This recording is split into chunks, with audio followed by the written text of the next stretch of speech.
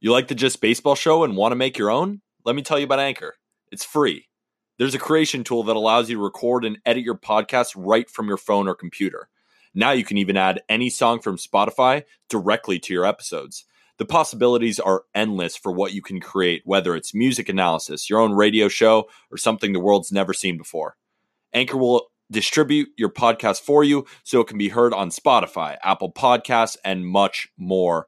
You can make money from your podcast with no minimum listenership. It's everything you need to make a podcast in one place. So download the free Anchor app or go to anchor.fm to get started.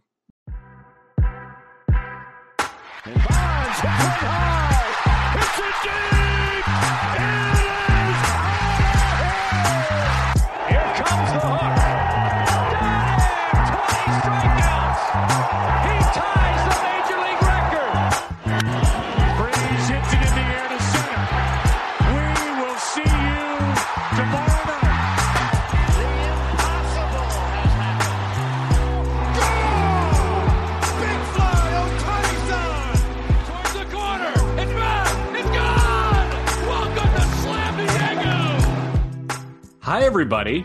We're 2 games into the World Series. This is crazy. World Series goes from Houston to Atlanta in Truist Park for games 3 through 5. Let's say 5, right? Jack McMullen, Peter Apple, Aram Layton. We're going all 3 of us 3 times this week. We just did so as the World Series preview. We're going to come at you tomorrow recapping the first 2 games of the World Series and previewing what's to come down the home stretch between the Braves and the Astros. But first, we've got this special World Series Mailbag edition. Yes, we do. Where we took your questions on Twitter and Instagram, and we're just going to answer a ton of them. And a lot of them were World Series centered, right? Yeah, exactly. A lot of these questions are World Series centered. There's some off-season stuff. There's some work stoppage stuff that we got to talk about. I guess we could just kick it off, or we could just slightly mention that the Braves are up 6-2. The Braves won 6-2 in game 1. Yeah, we're recording before game 2. So let's go around. We'll go clockwise. So it'll be me, Aram, then Peter. And we're going to make a totally baseless hot take out of game 2 before game 2 starts. All right. So you ready? I'm going to go first. I loved that the Braves came out and just absolutely hammered Jose Urquidy. I mean, couldn't get out of the first inning. Christian Javier did not look like the Christian Javier in the ALCS. And Braves are taking 2 games back to Atlanta to try and close this thing out. Aram? Well, that you took mine. And I know that's why you wanted to go first, because I almost said Urquidy sucks on the last episode and stopped myself as if that was some terrible thing to say. But honestly, I was surprised at how well Javier did in relief and mop-up duty, and he should have started the game. That's the proof. Javier should have started. It should have been him going 4 to start the game and then going to the bullpen, which was rested because you got blown out in game 1. You could have went 4 innings there and then 2 innings with Graveman and 2 innings with Presley, and then you have the day off. But mismanagement, you started Urquidy, and you were losing again before the game even started. Did you guys see in game 2 how every single player on every team had a home run and it went way over 8.5 runs? That was crazy. That was Vegas crazy. paid you out triple. The game ended 20-19 in favor of the Braves, and now the Braves are going up 2-0 back to Atlanta. 20-19, highest scoring game in playoff history. Yeah, and Eddie Rosario had an 8-hit night. He hit for this cycle twice. Eddie Rosario hit for 2 cycles, yes. Yes, 2 singles, 2 doubles, 2 triples, and 2 bombs. Both were into the Crawford boxes and left. Yes. But the advantage isn't there now. Now you go to the deeper alleys at Truist Park. So, okay, now we can get into the mailbag. Pete, you are going to pose the questions because you do a great job of, A, posting on Twitter and Instagram, asking people, and Thank B, you. grabbing all the best questions and rolling. Usually I like to grab as many Yankee questions as possible. Unfortunately, no Yankee questions, just World Series talk. Damn. So let's start it off with a bang. Question number 1. With Charlie Morton being out for the rest of the postseason, do the Braves still have the pitching edge over the Astros? Aram, I'll throw it to you to start.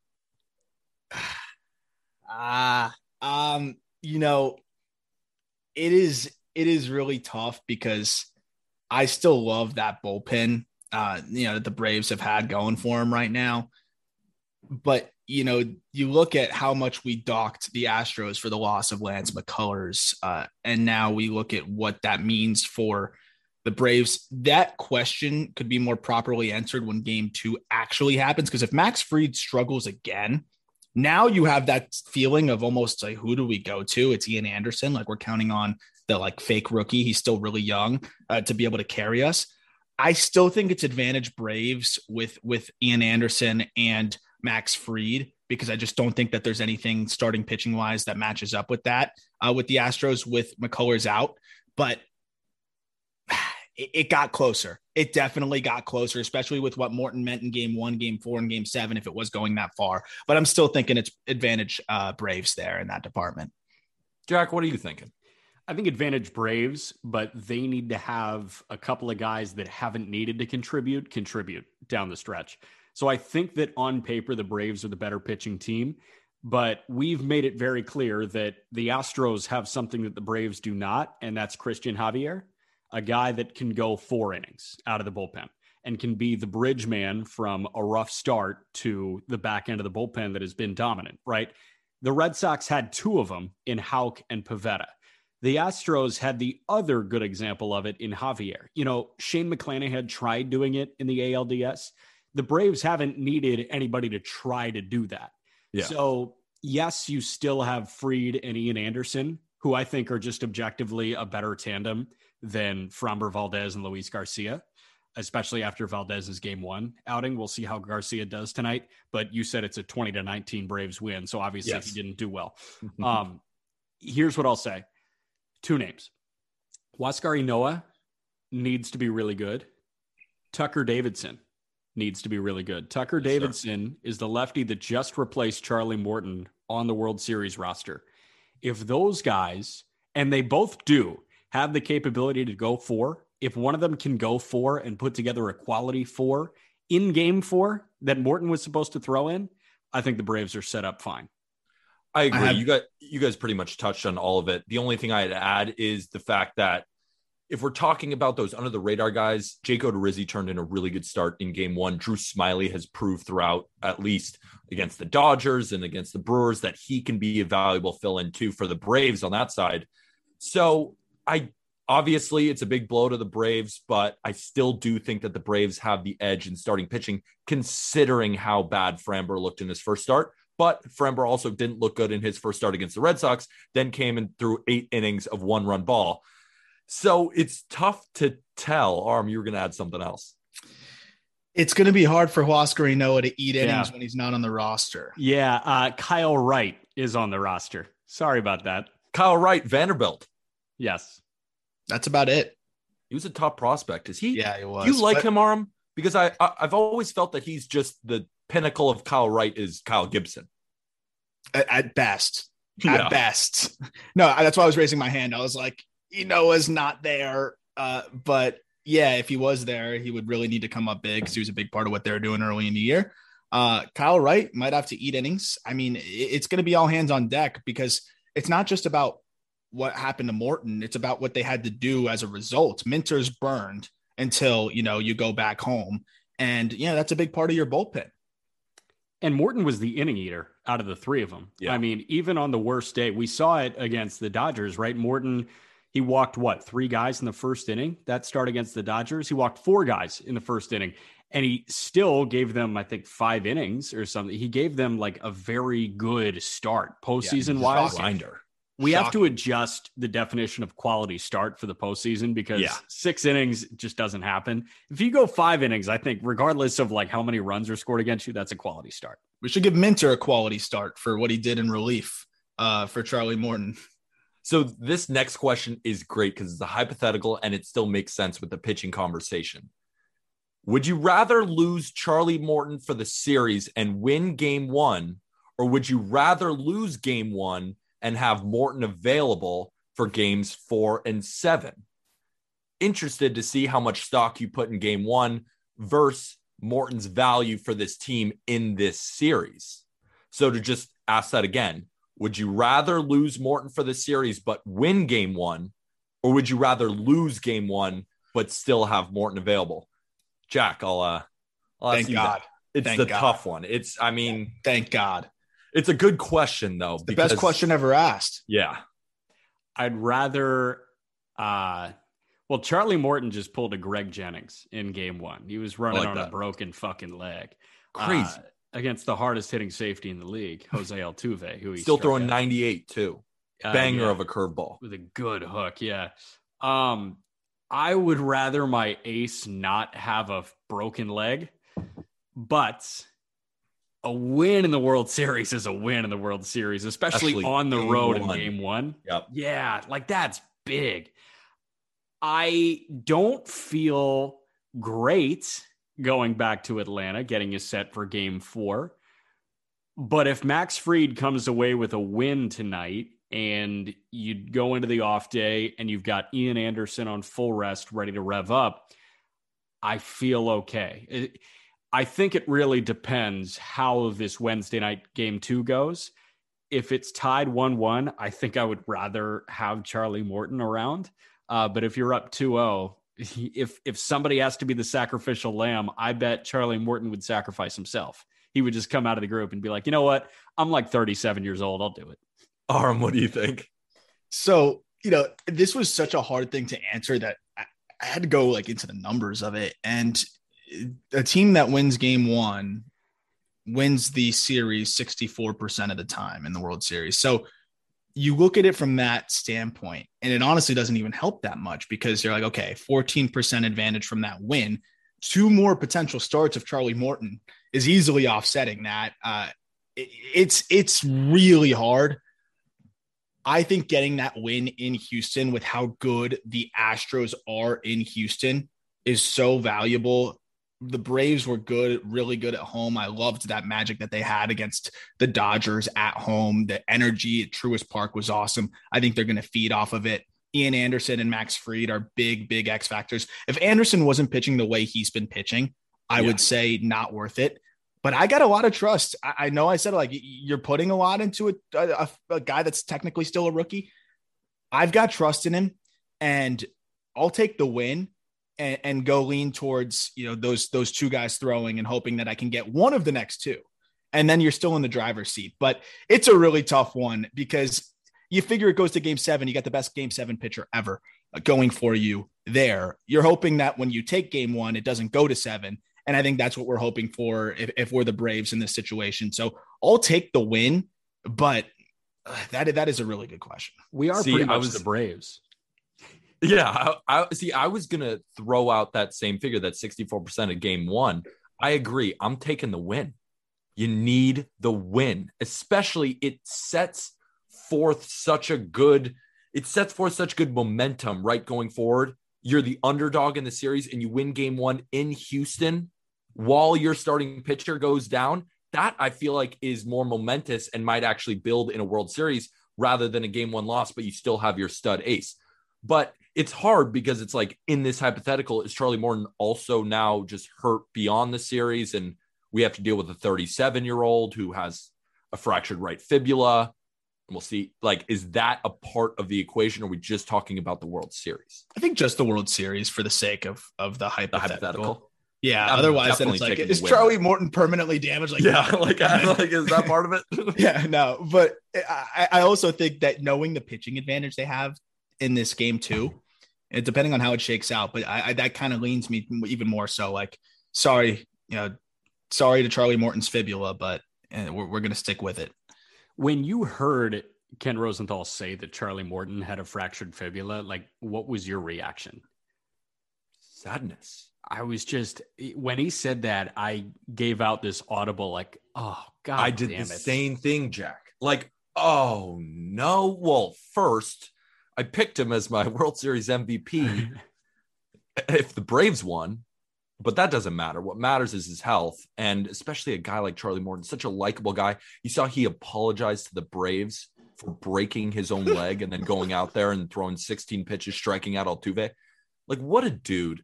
I love Charlie Morton. I hope he pitches into his mid-40s. He might. He's got the stuff to do it. He might. 98. All right, next question. Umpires have been under fire a lot this year for a lot of bad calls, but the hot topic in the playoffs was a lot of shaky calls went to the Dodgers and not to the Braves or the Giants. Do you think it was on purpose, or do you think it was a coincidence? Asked by Lil DJ228 on Twitter. Jack, you have your hand raised. Lil DJ228, it is entirely coincidental, and there is no sabotage coming from the inside for the Dodgers, against the Braves, against, anybody. Like, these umpires are cross-checked every move they make. These guys cannot get away with anything. That was not the case in the 80s in the Big East when these refs were getting slipped $100 bills, and it was like, hey, make sure Boston College wins this basketball game on a Tuesday night against Villanova. But in the MLB postseason in 2021, you are not going to get away with non-coincidental cheating. Well, I think I agree with you. I think the frame of the question, though, is like MLB memo, like help the Dodgers. No. I agree. And the thing is, most of these umpires are so. You think Joe West is going to listen to an MLB memo? Like, he just sucks because he sucks. That's true. Angel sucks because he sucks. To an MLB memo. That is such a good point. Joe West would be like, "Kiss my ass." I'm not doing that. I'm on the way out. The thing is with umpiring is, at least in the past year or so, I don't know how long this Instagram page has been up, or Twitter page, umpire scorecards. They do a great job of giving you the full zone, where guys missed, where guys hit. And I feel like if we didn't have that, we wouldn't have been able to go so in depth into these umpires. But I feel like the talk in the playoffs is, why are there umpires who may have been around the block, may have been there for 30 years, but why are they getting the home plate job when they're not the best at calling balls and strikes? Shouldn't it be, and this isn't a hot take, this just should be how it is. Why can't we you can test all of them. You're using the umpire scorecards. We have the data. Test who are the best at calling balls and strikes and keep them behind the plate. The guys who are the best at calling outs on the bases, keep them on the bases. I have a serious problem with that, Peter, and it makes too much sense. It makes too much sense. Yeah. Like, what are we doing here? No, why have a worse product to make Joe West of all people happy? Peter, baseball and 1984 by George Orwell are the same thing. It is illegal to be smart. Like, you are not allowed to think sensibly. Umpiring should be merit-based. Yes. It's not. It's age-based. What is that? It's the college professor getting tenure, and as soon as they're tenured, they stop giving a shit. Yeah. Right?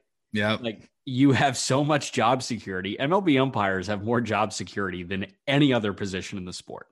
Any other. I think any other position in the world. I mean, maybe one of them. I mean, besides a Supreme Court justice who gets their job for life, I feel like next is umpires. And despite that, you have guys like Angel Hernandez who are objectively terrible at their job, suing MLB for discrimination because of the fact that he's Cuban. And yet you're going to reward him. I think they don't want to get sued again. I don't know. As somebody who is quarter Cuban and a ton of family members, I know that was a topic at my house. They got such a kick out of that. They're like, wait, what? He's suing because of what? Because that's the one background that is like dominates baseball. Yeah. And that just kind of shows you the level of entitlement I feel like these umpires have. Is they're like, I've made it here. And I will say, I mean, it's a climb and it's a grind, and those guys have worked their asses off to get there. But just because you got there, like Jack says, the tenure, it doesn't mean you can just coast at that point. Sure, maybe you can coast and you can keep your regular season job, but playing in the postseason is a privilege. Umpiring in the postseason should be a privilege, and it should have to be earned. And for whatever reason, that's not the case. And typically we do see it earned, especially with the World Series. When you see the umpiring crew there, it is based on how you did that year. So we don't have some of those notable pimples in the umpiring world. Like Angel Hernandez is not working this World Series. The one guy I think that was like kind of questionable on this umpiring crew is Tom Hallion, but Tom Hallion is just a good umpire. Like he's good. Does he have some bad games every now and again? Yes. But like Dan Bellino, good umpire. A lot of these guys, really good umpires. So I don't really worry about this World Series crew in particular, but I've said this on the podcast before. This is just my final thought on the umpiring thing. Not only do they have insane job security, but they're also incredibly defensive because everything they do is under the microscope, and that's tiring. So when those guys are finally fed up, they got to go deal with it the next day. That's the thing about being a major league umpire. You work every day. So if you get pissed off on Tuesday, Wednesday, you're going to be an asshole. Jack, you couldn't have worded it better. Like, you just couldn't have. But, and the last thing on the umpires, they have the hardest job in the world. You can get 99 calls right, but that one call is going to be magnified on, especially in the World Series. So on one side, give them a break. On the other side, don't. You decide how you want to act with the umpires. Next question. Does the MLB start the season on time? This season with the MLB and the MLPA being so far apart, asked by It's Daniel Anderson on Instagram. Guys, we're almost certainly due for a work stoppage come December 1st at 11:59 p.m. Eastern or December 2nd. Are you guys worried? Jack, what do you think? Let me kind of lay the foundation before we get into the worry. Yeah. With what are going to be the hotly contested topics. Yeah. There is just a fundamental disagreement between the players and the owners, but that is not new. It happened all the time in the 80s. If you look at the timeline of work stoppages and strikes within Major League Baseball, I mean, it was very common. It was every time the collective bargaining agreement was up in the 80s. We've gotten out of that. We were really close to one in 2016. I don't think a lot of people remember how close we were to a labor strike in 2016. Yes. 94 is the year that everybody points to, right? Now, this year is different because I think there are a lot of just very unfair things that haven't been addressed in a really long time. And I think everybody has decided that it's time to address them. I think the biggest is service time manipulation. So unfairly holding down a guy like Chris Bryant in 2013 before he can make his debut. Or it might have been 2014, or holding down, another top prospect when they're just so obviously ready. Another factor of that is adjusting service time. It takes a really long time to hit free agency. A really long time. That's got to shorten. It's probably got to shorten to hit arbitration too. Yeah. So what the players want here is a shorter timeline. They want to make big money quicker. The owners, they probably want a salary cap because they don't want to spend much money. The players don't want a salary cap. They want a spending floor. The owners don't want a spending floor. There's a lot of disagreements. It all has to do with money. And the overwhelming majority has to do with how quickly players can make more money.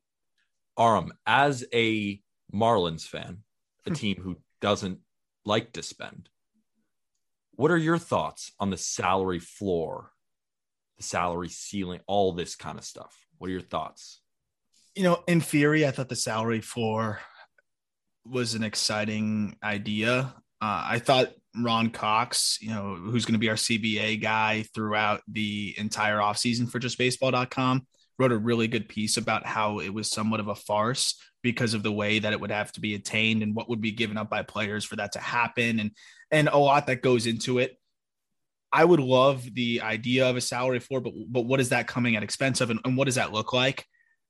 I think that was almost this little faux offer from the owners, like, hey, this is something we'll talk about, to almost distract from the larger points. And I think that they're just so far apart in so many different areas. And I know Jack talks about the service time manipulation. I don't even know if that's going to end up being one of the main issues, because you know what?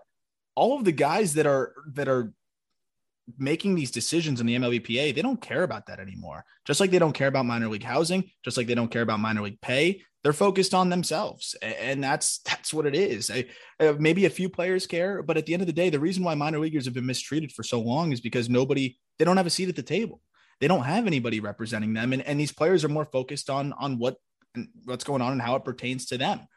So I'm very interested to see what some of the more contentious topics are and why they're so far apart and what the huge issue is. But I feel like a lot of the salary minimum stuff came with a lot of catches. And again, Ron does a really good job. And I think we might have to bring him on to talk about it at some point because he can really lay it out eloquently about why it will end up just also limiting a lot of the ways that free agents can earn because they're going to bring down the luxury tax as well. And it just creates this almost fixed market that I think baseball is good because of the free market, but at the same time, it creates a little bit of a lack of parity. But look where we are with the Braves. So it's a really tough push and pull. And being that the Marlins have never spent money, obviously I want to jump on that, but at what expense for the game as a whole? Not just look at where we are with the Braves, look at where we are with the Astros. I mean, we talked about it last episode. They let Springer walk. Like there is not a lot of high annual value guys on this Astros team. Like they let all the big guys walk and they still get here all the time. So I don't know if the parity is the problem, like you're saying, Aram. But I mean, there has to be something that figures out, and some sides got to concede. I don't know which side. What do you think, Pete? I feel like you guys all kind of summed it up. I just feel like people might be worried if we will even have a season next year. And I'm here to say, I think it's like 99% we will have a season. I think the only thing that this might get in the way of is spring training, when guys report, free agency, all that kind of stuff. So we might not see, because free agents are eligible to be signed 6 days after the World Series. We might not see that until February. I know that agents were already getting ready for a big scramble come the last 2 weeks of March. Could that happen? We're going to have a crazy offseason. Yeah, but remember, we already saw that. I feel like we have seen the trend of free agents signing later. So we've seen it, but I don't think that agents are getting ready for that. No. That's the thing. When I'm hearing that agents are preparing for some colossal things to happen and for their guys to be ready come March, makes me think, oh no, I'm a little bit worried, but I'm not that worried in terms of a season actually taking place. Okay. Betting line here. I'm going to set the over-under of games played in the 2022 MLB season at 142.5. Over or under? I'm taking the over, and I think they play all 162. I would be very surprised if they don't play 162. No pandemic, maybe I'd not feel that same way, but everyone needs money. People have to come together. I know they probably don't care about the public perception of all this, but they should, because it's going to continue to keep getting worse and worse, and fans are going to want to leave the game because they're like, all these guys just care about money. Well, and here's a big thing about it too, is what was the biggest contention when we were looking at the abbreviated season and what that was going to look like monetarily? It was who is going to pay for the loss of revenue. And they're both saying, no, you're going to pay for it. No, you're going to pay for it. In this case, if there is no agreement and they lose games, they're both paying for it. And I think that's going to be the one thing that unites the millionaires and the billionaires is the money. Is we have to all pay. That's because they don't want to both lose money. Oh, don't worry about the concession workers, though. Don't worry about the grounds crew.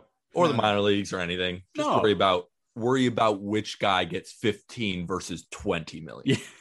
All right, let's move on. That was a good one. Back to pitching. With bullpens being a huge focus this playoffs, how did the Nationals manage to win the World Series in 2019 with no bullpen? And why can't other teams replicate that? So asked by Kazim Hall on Twitter. Let me just give you a rundown because Kazim brings up a great point. Let me give you a rundown of who threw out of the bullpen for the Nats in 2019. Let's start with the rotation because Steven Strasburg logged 36 and a third innings across 6 games. So that means he was coming out and throwing 6 innings. Max Scherzer was a guaranteed 5. He threw 30 innings flat over 6 appearances, 1 out of the bullpen, 5 starting games. Patrick Corbin threw 23 and a third innings. Anibal Sanchez threw 18. Aside from that, it was Sean Doolittle, obviously closer. He's going to pitch a lot. Daniel Hudson finished off the World Series in Game 7. Joe Ross made a spot start in the World Series. After that, Tanner Rainey threw 6 2/3, Fernando Rodney 4 2/3, and then nobody else was north of 3 innings. They did it without having that constant bullpen ace. They had Doolittle to close games out. They could turn to Daniel Hudson in the 7th or 8th when they needed to. But for the most part, it was 4 guys that they rode. 2 of them, world class. Patrick Corbin was approaching world class. He got paid like he was world class. And then all of a sudden, he became the worst pitcher in baseball this year. And then they somehow got good innings from Anibal Sanchez, an aging Anibal Sanchez. So that's how they got there. They were the antithesis of what is this year's postseason. Yep. That's exactly what Jack said is they had starters that actually went deep into games and then didn't have to worry about the bullpen too much. And they also hit and they hit and they came up big. But yeah, I mean, that's what happens when your starters go more than 3 innings. And that was kind of the magic of the Nationals that year. The fact that they were a wild card team and won it all the way. Because in the regular season, do you guys know that they had the 2nd worst bullpen ERA that year? 5.68. That's crazy bad. But then in the playoffs, everyone got hot. And in the playoffs, like you said, Daniel Hudson, Sean Doolittle, Tanner Rainey, all these guys got hot. Were they a bad bullpen? Absolutely. But in the playoffs, were they a bad bullpen? No. And that's the point, that in the playoffs, they were locked down. And their responsibility was limited, which Exactly. It gave them a chance to be better when the response, imagine if they're being asked, if that bullpen was being asked to do what these bullpens are getting asked to do, Exactly. They would have got knocked out of the yard. Also worth noting that, like I said, they hit well. And, even Anthony Rendon, who is, never a top 3 third baseman in baseball per Jack McMullen, 1,000 OPS in that postseason. I mean, he was spectacular. Almost top 3, if you will. Eat shit. All right. That's a good way to end. But I think the summary of all this is not that the Nationals, even though they had a bad bullpen during the regular season, that doesn't necessarily mean that you can have a bad bullpen and win the World Series. I feel like there was a little bit of extra magic behind those Nationals, and those bullpen arms did perform in the playoffs. Yeah, and just kind of piggybacking on Arum's point, even though he was just an asshole to me. You were an asshole to Anthony Rendon. I was an asshole. I still will be an asshole to Anthony Rendon until he proves otherwise. Get well soon. Get well soon, Anthony. Listen, the 2019 bullpen dynamic in the postseason and the 2021 bullpen dynamic in the postseason could not be more different, just like Arum was saying. I know everybody has talked about this in July or August when pitchers and hitters, for that matter, just started dropping like flies. But it's worth bringing up again. Like this 2021 season, playing a full 162 and an entire postseason on the heels of 60 games, like that's hard. So these starting pitchers are just absolutely drained. So you're asking bullpens to do more and more. So instead of one guy going 6 each time he comes out, he might not have it in his system anymore after the longest year of their life playing baseball. I think that's fair. So next question, number 6. This is a good one, and this is one from Javi, who is a writer on our site. What's the single most rewatchable World Series or playoff game? Can I start it? Yes. 10 years ago. Today. Or yesterday, I guess. Yesterday. My favorite call of all time. And we will see you tomorrow night. Cardinals, Rangers, 2011. That game still sits with me as I watched it live. That call, it almost made me cry when I saw it, and it makes me just tear up now. I just remember everything about that game. You go, Jack. Arm. No. All you. I've got 3. Oh my God. Yeah, go. Let's see if we overlap. Recent memory. I mean, this is my baseball viewing experience. And I actually can rank them 3, 2, 1. My third most rewatchable game is 2017 Game 5. That was when the Astros won, what was it, 13-12 in 10 innings over the Dodgers. That was home Houston. run every pitch. It was so sick. That's a every good one. pitch. That's one of my favorites just because it was a stupid marathon and they ran out of breaks. They ran out of commercial breaks. So they just kept it there between the top of the 10th and the bottom of the 10th, which was just awesome. Number 2 was the Mad Bum show in Game 7 at Kauffman Stadium. That was 2014. I mean, Madison Bumgarner rolling out of the bullpen and just ripping off 5 was legend shit. Yeah. And then I got to take your number 1. I'll take your number 1. All right, go ahead. Because this is, I mean, this, the way Peter describes the chills and stuff, this was something that for a lot of reasons was a really special World Series to me, was the Cubs Cleveland Indians World Series. Yeah. For a couple of reasons. It was the last World Series I ever watched with my dad before he passed away. And of course, the historical context to it, I would never forget it. But the fact that I can think back on that and remember watching it with my dad, he was visiting me as a freshman in Syracuse. We were watching it in the hotel. And I was like, we're just like, what is going on? Just this level of when Rajai Davis hit that home run off of Chapman, which at that point, that's Chapman, that unhittable Chapman. And Rajai Davis was never that kind of guy. And he definitely wasn't that kind of guy at that point in his career. He chokes up like 5 inches on the bat. He's holding it like at the barrel and just pokes it out of there. That was one of those situations where I would have bet my life on that not happening. And that's what makes it so special. And then you add, the personal component to it. That game, I honestly, when baseball season's over, I'm going to go rewatch that game again, because to literally define what this answer is, I could watch that game endlessly. Yeah. Jack and I watched that game in Del Plain Hall at Syracuse University, just screaming. My dad's calling me, his dad's calling him. It was nuts. It was a great game. I was ripping off FaceTimes to my friends from home left and right that, I mean, we're diehard Cubs fans. I respect the Cubs. I respect the work that they do. I would consider myself a very pedestrian Cubs fan. Mm-hmm. But I mean, I was calling my friends who like I knew would be crying at that point. And like they answered the phones like crying. It's just like, this is awesome. This is such a unique environment and a unique chance to take baseball in.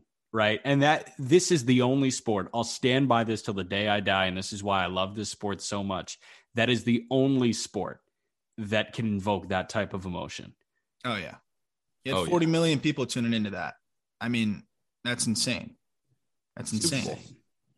Not quite the Super Bowl, but like very close. Pretty darn close. And the Super Bowl is, a world event.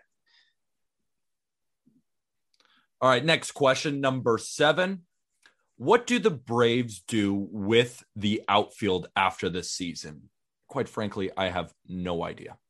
They have Ronald Acuna Jr., Adam Duvall, Jock Peterson, Jorge Soler, Eddie Rosario, Heredia, and then they do have Ozuna with his issues if he ever comes back. And this was asked by Nathan.gamer.13 on Instagram. They have about 7 or 8 outfielders to choose from. It seems like a good problem to have. And I'm sure that we could say, oh, you just keep the 3 best. You keep Ronald Acuna. You keep, I guess, that Eddie Rosario out of all of them. Jock Peterson, Duvall, Soler, they're all doing well. Is the question, which 3 would you keep? Or do you just keep rolling with, we're going to slot in 5 and we're going to plug and play outfielders? Well, some of it will kind of take care of itself. They're all going to be free agents, essentially. Duvall has a mutual option, if I'm not mistaken, which I would assume after leading the league in homers will probably decline. The mutual option should be for $7 million, I believe. Yeah. Peterson will be the only guy. Peterson also has a mutual option at 10. Which maybe he picks up, but I think after what he showed in this offseason or in this postseason, he'll probably decline it. And one thing that's important to Jock Peterson is an everyday role. But I will say, I mean, he just wrote that thing in the Players Tribune about, to Atlanta, and you can tell that he really enjoys it there. the fan base is really held on to him. I could see Jock being one of the main guys that ends up staying. Duvall obviously has the ties there, haven't been there before, but I just don't know if he's as much of a necessity for them. I think Jock has really shown that he can be a great fit for this team out there. But I would personally let Rosario walk. I think you're paying a premium for a postseason that, right now, if I'm going to get super nerdy about his swing, he has a lot of moving parts, and right now they're all timed up perfectly. I can promise you he could have a good year next year. He's obviously not nearly going to put up the numbers he is right now. You're going to pay for what he's doing right now, and I just don't think that's worth it for them. I would keep Peterson, and I would keep Duvall if the price is right, and Ozuna can kick rocks. Yeah, I think I'm with you there. I do like the idea of retaining Jock Peterson. $10 million is a lot of money. Ozuna, he should never play another game in Major League Baseball, let alone with the Braves. I don't think Alex Anthopoulos wants to hold on to Marcell Ozuna one bit. They're quite fine without him, right? I think at this point, I don't even know if his name should be in discussions when you're even talking about the offseason. I would just pretend he's not there. He also sucked before he got arrested and stuff or whatever. Like, he wasn't good. He was having a terrible year up to that point. So really good COVID year. He had a good COVID year, and you're going to get that kind of production at this point with better defense. I mean, Ozuna can't even throw. You'd get that kind of production from Adam Duvall anyways. But yeah, go ahead, Jack. No, I agree. Somebody's going to overpay for Eddie Rosario. You don't have to be the team that does it. So if they hold on to Jock, Duvall, is Soler unrestricted after this year? Yes. Yeah. So let him walk. You let him walk. Heredia is still under your control. You have a couple of years of control. Yeah, he can be the fourth outfielder. Acuna, obviously. And keep in mind, Aram, I know you don't like him, but Christian Pache is still here. Great trade piece. Okay, but let him be that fourth or fifth outfielder off the jump and trade him for an MLB-ready outfielder and another prospect. I think he can get you that. If you were to go get not Billy McKinney, but a Billy McKinney type, like that type of producer that you can stick in all three outfield spots, that would be cheap. And then you can go get another, 10 to 20 prospect in whatever system for Pache. Do it, right? So I think that's the best plan of attack there. And the crazy thing with the outfield situation is, you hear all the time. I mean, imagine where the Braves would be if they also had Acuna in this series, right? But if they had Acuna in this series, they wouldn't have made all these deals for these outfielders, and they wouldn't even, who knows if they'd be here with Acuna. Yeah. So it's crazy to say, but you don't know. It's like a weird problem to have, because do you say, okay, we'll go back to the old equation where we have Ronald Acuna Jr., and then we'll figure out two other outfielders? What if I told you 4 outfielders made this third best player in baseball obsolete? I was sitting with my roommate too, and he was like, I think Eddie Rosario, it was all down the line. They all had a hit or like a home run or something. It was like, he asked me, do you think Ronald Acuna Jr. could have 5 home runs in game 1 already or something like that? It was just like that type of production that you got from all those outfielders is probably why you're here now. Yeah. So I mean, it's tough. Yeah, but think about how good a baseball player he is. It took 4 guys to replace 1. It was the Giants approach, really. You get to mix and match, like I say, and I love that. I think it worked out really well. And an underrated part of it too, that kind of came out from all this, was that Ozzy Albies gets moved up to the leadoff spot, and he flourished there. So you also got a big bump in Albies, which we're not trying to paint the injury to Acuna as a good thing. Yeah, not at all. That's a top player in baseball. But there were some net positives that I think some things that the Braves found out about themselves that they wouldn't have found out without the injury. Like, one, that they could go get a couple pieces that would actually fit like perfect puzzle pieces for them. And 2, that Ozzy Albies would flourish more in the leadoff spot. So it's those little things that actually help take them to the next level. Now they know those things that they know. They can proceed as they wish. And maybe we'll see Albies more in the leadoff spot and Acuna goes more to the 2-hole. Who knows how that'll go, but I think that there was an opportunity to kind of see who could step up, and the Braves found out some things about some of their guys that maybe they wouldn't have found out otherwise. And regardless, I think all of us are in the same boat that come next year, come 2022, the Braves are a team to be reckoned with. They're a going problem. to be really good. I don't expect them to be quiet either. We haven't even mentioned they're getting Mike Soroka back. And Mike Soroka is a real pitcher in this league. I mean, you add him then, Huascar Yanoa, no bench punching this year. Max Fried, Ian Anderson, that's real. Soroka, Charlie Morton, that's real. And I'm sure they'll go do something.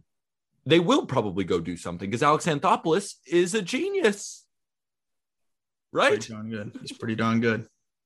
And this is the last question, and it's a good one to end on. Which stadium would you most rather watch a Game 7 at? Asked by Aiden.Penner on Instagram. Jack, start with you. Would you rather at Truist or Minute Maid? Truist, because it's outside. It is outside. Unfortunately, we're only going to get Game 7 if it happens at Minute Maid, because that's just how the 2-3-2 system works. Yeah, Minute Maid is it's the juice box. It's also a great place to watch a baseball game, I've heard. I haven't been yet, but it's near the top of my list because I've heard the experience there is just awesome. And you've got all these little niche things about Minute Maid, right? I wish they still had Towles Hill out in center field, but they don't. No. I'm pro Towles Hill. Are you anti? You're pro just random obstruction in the middle of the field? Like, I think so. That's ridiculous. Oh, in this field, we're just going to put a giant hill. It felt just a little bit like backyard baseball. Yeah. Imagine you have a football field and you just put like a mound in the middle there. Like, oh, yeah, on the 30-yard line. Just deal with it. Well, they were very close to doing that in Oakland for a long time. Close to doing that in Oakland. I've been to both. And Truist is actually so cool for a lot of reasons. Minute Maid was awesome. I thought it was a cool environment. It was a very unique stadium. The train is cool. The way it feels is pretty cool. I really enjoyed Truist because it's in the suburbs, which I know a lot of people didn't love about putting it there. But what it allowed them to do is that the whole area around it is like Baseballville. They have bars that are just brand new and so cool to watch the game. They have this huge just concourse where you could get there 5 hours before the game and you got plenty to do. There's baseball themed stores down the whole street. It's just this utopian, just so new, clean, fun, baseball oriented, almost theme park that is around the stadium. And then the stadium itself is brand new and nice. I had a blast at Truist, and it's one of my favorites at this point because of how new it is. And I would love to see a Game 7 there because the environment before and the outside aspect of it is so cool. What about you? I unfortunately haven't been to either, but I could just base it off of what I would love to see if it was an ideal situation for me personally.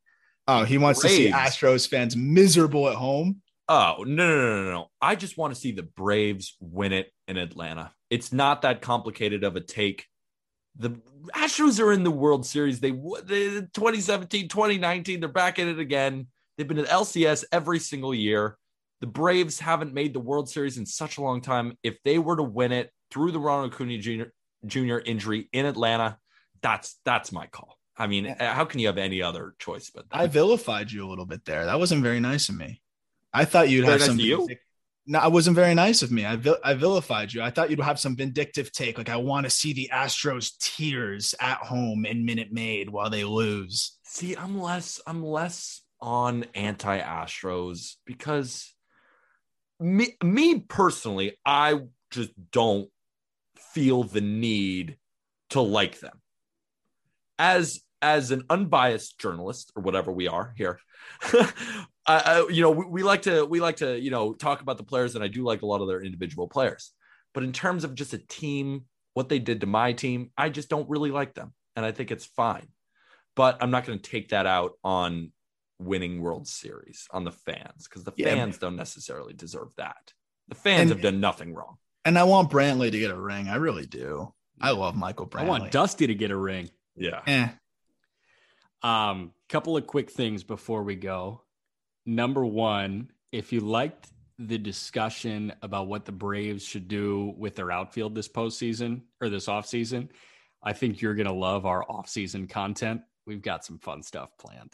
Yeah. Much like that with a lot of teams. So we're going to go through all of these teams. We're going to be doing top 10s. The off season may be even better than the regular season in terms of our content, because we got to rank a lot of guys. Every free agent's going to the Yankees. Every single one. They already went. You hear the Yankees signed Seager, Correa, and Story. Yeah, yep. That happened in the 5th inning when it was already 15-14. Yes. Okay. A lot of outlandish takes are going on right now. And then one more thing, and then Peter, I'll let you do the outro and sign us off. 1997 NLDS, Braves swept the Astros. Greg Maddux and John Smoltz both threw complete games in games 1 and 3. Tom Glavine threw 6 innings in game 2. Those were starters doing damage in a sweep over Houston. That's from MLB Vault. Then what happened? So what did you say? I said, then what happened in 97? Do you know? I think the Marlins did something. The Marlins won the World Series. I remember it as clear as day. Yeah, you were born July. Yet. They won it a couple months later. Before we hop off, I've been seeing some hate against Joe Buck and John Smoltz in the booth. They're great. I've been loving what they've been doing. Smoltz is hot and cold. Really? Yeah, it depends when you catch Smoltz. Sometimes Smoltz is just doesn't want to be there, and you can tell. I love Buck. I think Buck hate is so unjustified. Smoltzy's great, obviously incredible mind, a guy that was a closer and a starter. Like he has so much insight. Just every once in a while, he just sounds like a little get off my lawn-y, but it doesn't affects me enough. I enjoy him too. Yeah, I just his analysis on pitching is so fantastic, and the way he can break down an at bat, it feels like it's coming from a baseball god in a way. Even hitting too. I mean, the way that he just dives into the mental side of how an at bat goes. I love next it. level. Next level. So what I'm wearing right now is the Just Baseball postseason shirt from Pillbox Bat Co. You guys can get that on Pillbox Bat Co. or on our website, on our Instagram store, as well as our Instagram store. Use code FADEJACK. You get 15% off. Thank you, stop Jack. Smiling, Aram. I see you. It wasn't my idea. Go to our Instagram store. Use code FADEJACK for all the Just Baseball merch. You can find us on TikTok and Instagram at Just Baseball Fans. That's Jack_McMullen11. That's Aram Layton 8 on Twitter. I'm at Peter Apple 23. I'll be live on Twitch on Friday. We're going to give away some free merch. Of course, we got our Discord, and you can find this podcast as well on YouTube at Just Baseball Media. Search us up. If you don't like listening and you'd rather watch, go do that. But if you're listening on Apple Pods, if you could leave us a 5-star review, tell us what you like. And if you don't like it, please don't leave a review. And that's Aram. That's Jack. Do you guys have anything left to say before we end it out? Kyle Wright, not Waskari Noah. You got Aram, anything from you? Braves in 6 still. That's it. And we'll see you tomorrow. Thank you, everybody.